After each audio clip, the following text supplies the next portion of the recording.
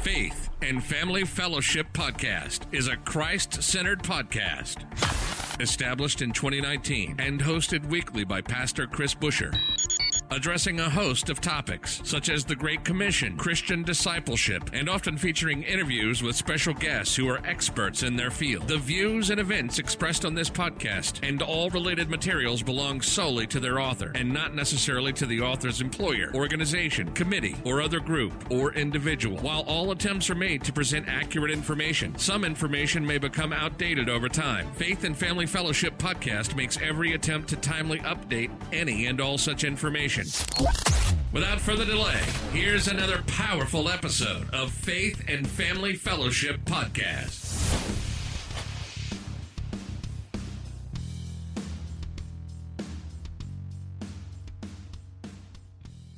Hello, everyone. Welcome back to another episode of Faith and Family Fellowship Podcast. Once again, I'm your co-host, Dallas Montague. Today, we have a very interesting guest. His name is Robert Thomas Helm, and Robert is a translator. And he is the translator of a Bible called the Modern Evangelical Version.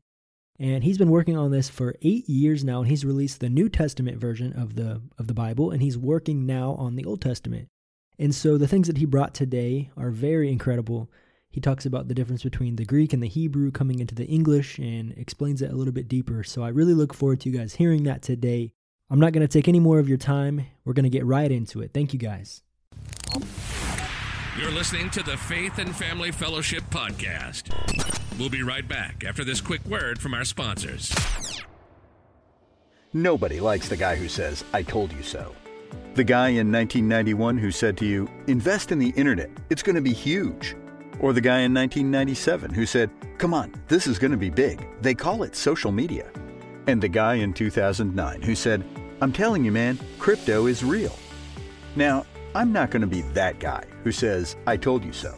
But I am telling you that there is a 21-year-old international company where you can become a global project partner, earning a passive income doing exactly what you're doing at this moment. No selling, no recruiting clients, no administering a business after hours. Visit www.mypassiveincome.life now. That's mypassiveincome.life. Don't let history repeat itself on this one. Earn a passive income. Now listen again. That's mypassiveincome.life. Thanks for being here on the podcast today. We have a lot of things to talk about, and one of those is your translation, the Modern Evangelical Version. Mm-hmm. Before we get into that, can I just have you share a little bit more about yourself? When did you become a Christian? How did that change your life moving forward? Some things like that. Okay, I'm a Christian, and I know Christ as my personal Lord and Savior, and I want to share him with others. And I basically was raised in a Christian family, and I would say that I came to know Christ in a personal way as a teenager. So, I've had a walk with Christ for a number of years, and I've studied the biblical languages, and basically everything I've done is really grows out of my desire to share Christ with other people, because I love Christ as my Lord and Savior, and I want to help other people to get to know him too. Mm-hmm. And when did you start studying these other languages? Well, I had the opportunity to study them in school. I have a reading knowledge of Greek and of Hebrew, which are the two principal biblical languages. They've helped me, with the translation, because those are the languages of the scriptures. So, Robert, what kind of led you into the world of translating? What intrigued you to want to do this? Basically, as I have studied scripture and I have also preached sermons and done research to develop sermons, I've come to realize that sometimes there are certain nuances in the original languages that have not been brought out in certain translations. And in particular, I view Scripture as a Christ-centered book. I believe the center of the Bible is Christ. It's a book that is intended to point us to Him. And I wanted to really bring out the very Christ-centered nature of Scripture in this translation in a clear way. And that's one of the reasons I decided to work on this. I've always had an interest in translation. I have a talent, I think, for language.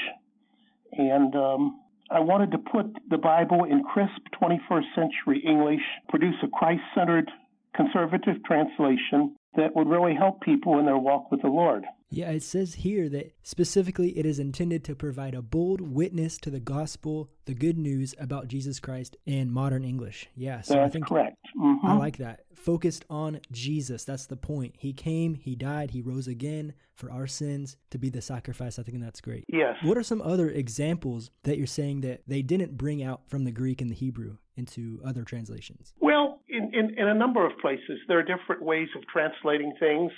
For example, Genesis 49:10 has been translated in various ways.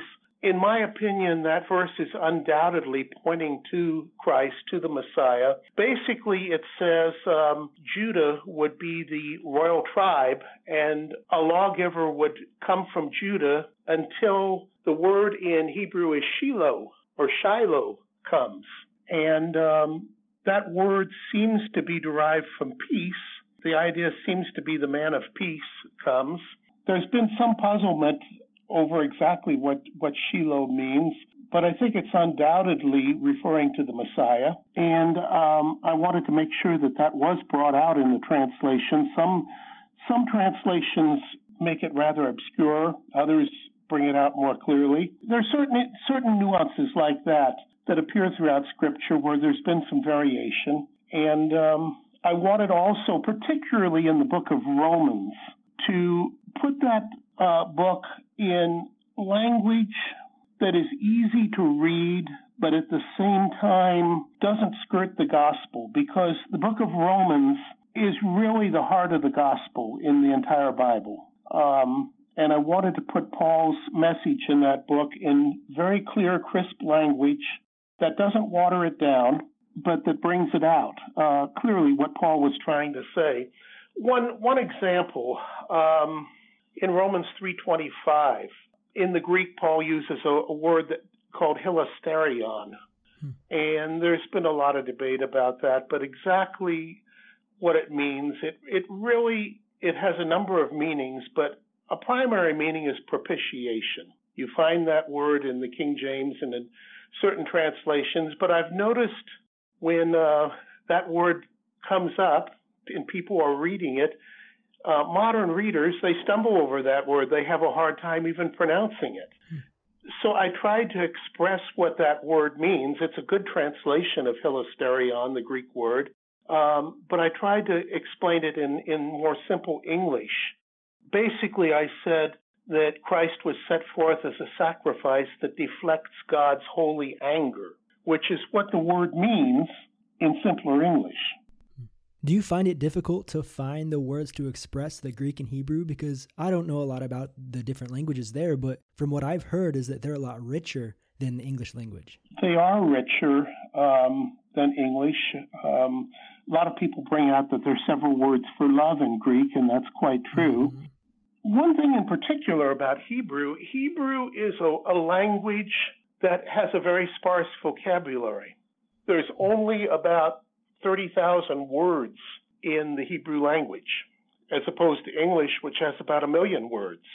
So oftentimes, one Hebrew word will have quite a lot of shades of meaning and can be used differently in different contexts. You know, I really find translating a bit like putting a jigsaw puzzle together. You have to look at the word and see how it fits in the context, and then try to find the best possible English equivalent. And I try to follow what William Tyndale suggested back in the 16th century. He said, don't use language people can't understand. Try to put the English equivalent in the common language that people can relate to. And that's what I'm trying to do. Yeah. But it's a challenge. One thing that helps is sometimes looking at thesauruses and trying to figure out, okay, here's one word it might be that's a good translation of it. Let's see if there's another word that is even more fitting. And I make use of the thesaurus online and have a thesaurus book, and I use various tools like this. Yeah. And like you say, translating a book like the Bible too, it definitely is like a jigsaw puzzle because there's meanings from all over different chapters, all relating to the one purpose, which you say is it's the gospel. That's right. That's right. Yeah. Mm-hmm. So I'm just intrigued, like translating the Bible. What does that take? What's the process? How many times do you have to reread to get the correct translation there? Well, it varies. Some verses are easy to translate, and others are quite hard.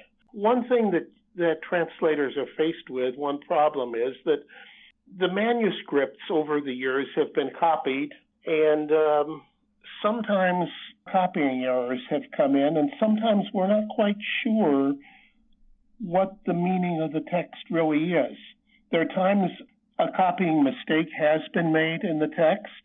There are also times that we're so remote from that time period that there were expressions that were used at that time that we're not familiar with.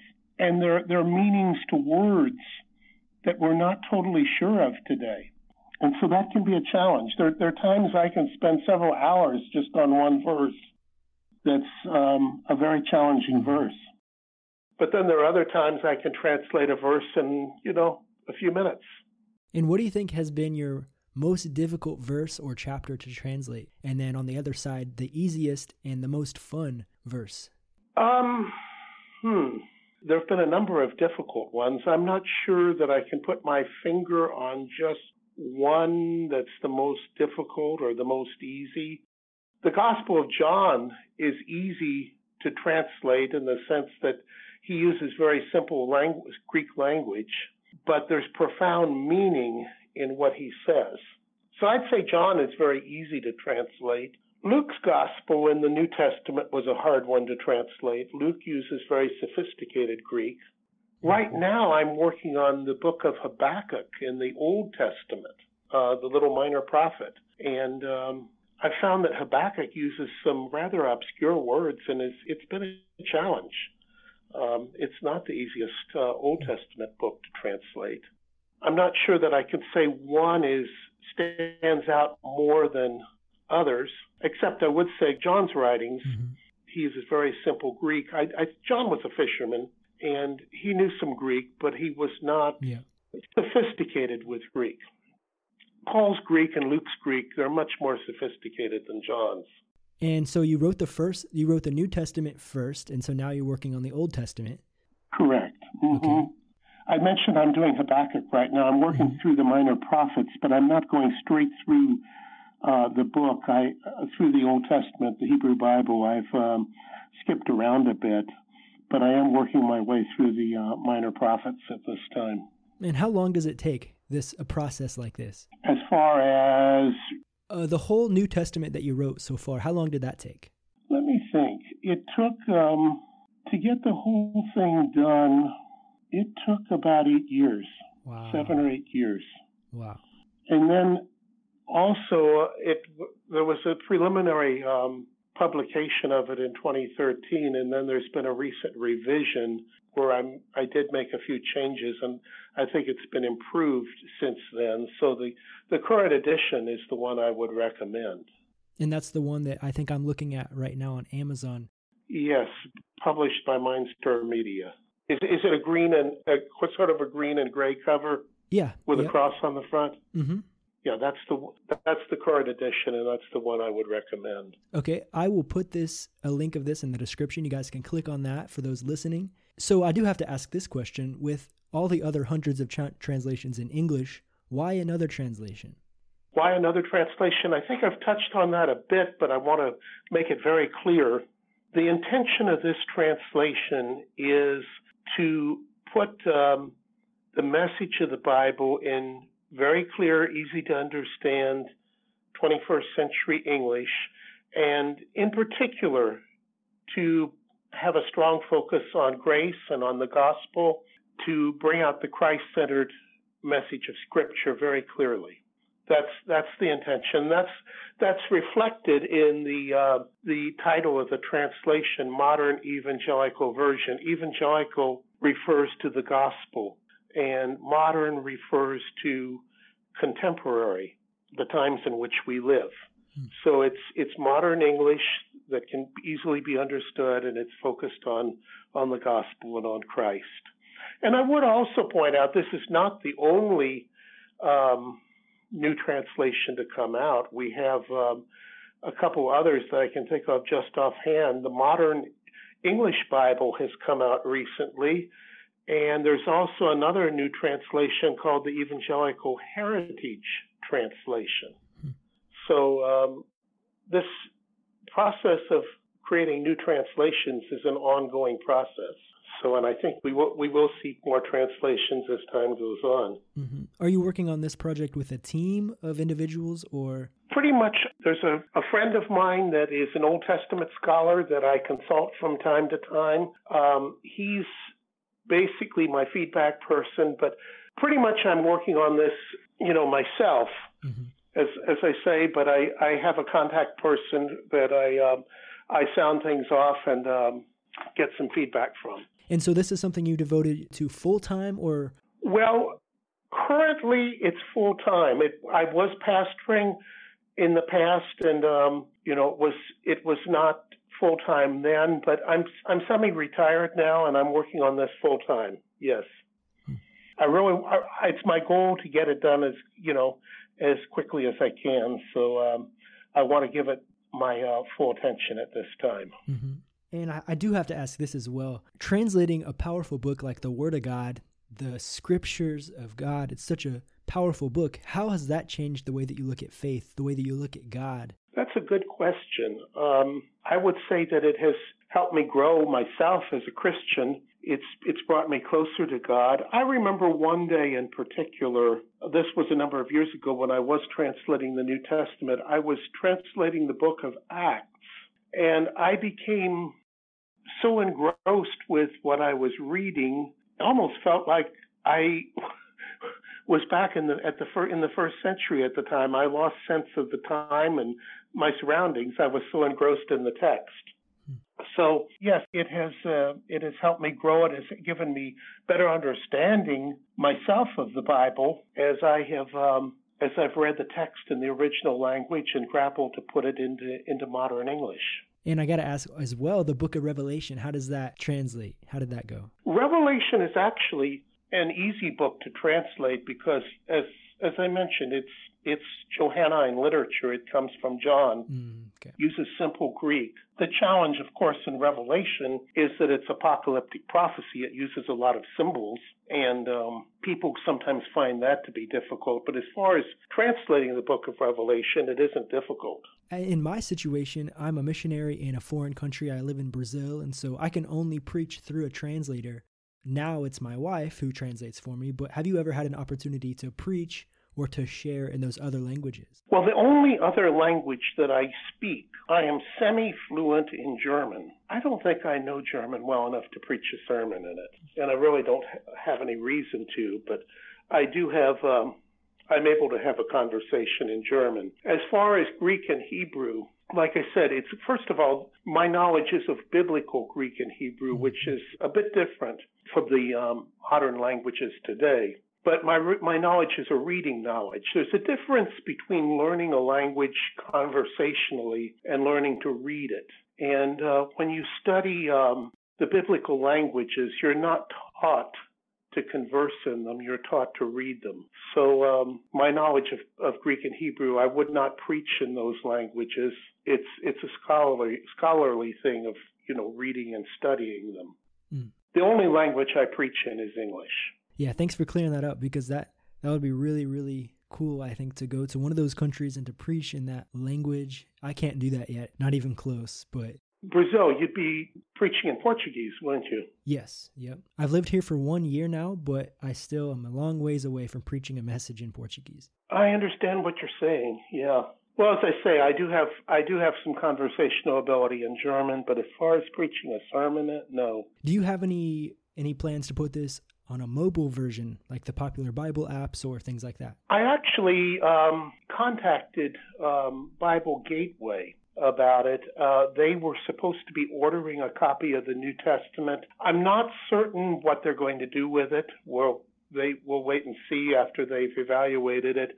I think it might be more likely that they would post it after the Old Testament is done, but they have told me that they have ordered a copy of the New Testament and are considering it. So we'll see what they do with it. Yeah, and that would be pretty exciting to use it on the mobile apps as well, to get it out there, And so, yeah, thank you. Is there anything else that you would like to share with our listeners? Maybe the biggest thing God has taught you through this, or just something you want to share? The biggest thing God has taught me is to trust in Jesus Christ as my Lord and Savior. That, I'm a great sinner, but Jesus is a great Savior. Mm-hmm. I'm echoing John Newton, who wrote Amazing Grace, when I say that, but it's true. And Jesus is real. He's not a fairy tale. He's a man of history, and he's also God, and he loves us. He wants us in his kingdom. And I encourage people to put their trust in him as their Lord and Savior, and find forgiveness, find eternal life. If you want to know Jesus, read the Word, get to know him through quiet time with him. And this Bible is just one avenue to do that. Well, thank you, Robert. And how can the listeners reach you? I'm going to put that link in below for the Bible itself, but do you have a social media platform, something like that? I do have a Facebook page that is devoted to it. And also, if people really wanted to contact me, I can give you an email address. Yeah, go ahead and send that to me, and then I'll put it below in the description, and they can take a look at that. Yeah, and Robert, one last thing. If I can have you in the podcast with a prayer, I would really appreciate that. Sure. Let's pray.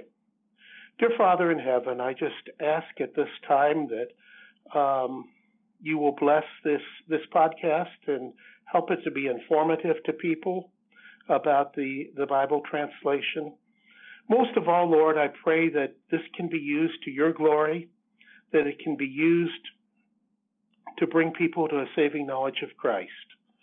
And I just want to once again dedicate it to that end. And I pray that anybody who obtains a copy of the New Testament that's already on the market, that they can be blessed, and that they can, the Holy Spirit will work through it to bring them to faith in their Savior and to grow in him. In Jesus' name, amen. Amen. You've just listened to the Faith and Family Fellowship Podcast with your host, Pastor Chris Busher. Faith and Family Fellowship Podcast was recorded live in studio with final editing made before uploading. Subscribe today to Faith and Family Fellowship Podcast on iTunes or Google Play. For more fantastic daily content, visit Pastor Chris Busher online via Facebook, YouTube, and Instagram.